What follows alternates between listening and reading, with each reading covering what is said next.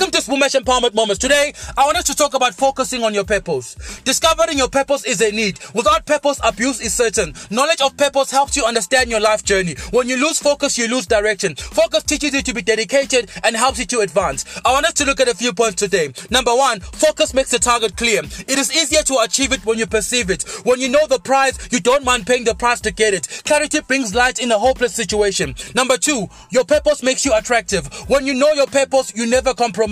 Your purpose makes you competent. Purpose makes you shine even though you are still trying. Number three, be useful in your lifetime. Be useful in your season to be fruitful. You are planted to blossom now and not when you feel like it. The perfect time to start is now, and readiness will find you as you progress. And lastly, finding your purpose is your responsibility. Your story begins when you live life with a purpose. You will never survive life living out of purpose. Purpose brings more meaning to life. When you are purpose driven, you don't need to be revived. You dive in and you live life with a difference. Focus on your purpose and dispose what doesn't bring value to your life. Your purpose helps you let go of what doesn't allow you to grow. Be faithful to your purpose and be useful. Arise, shine, and thrive in all you do.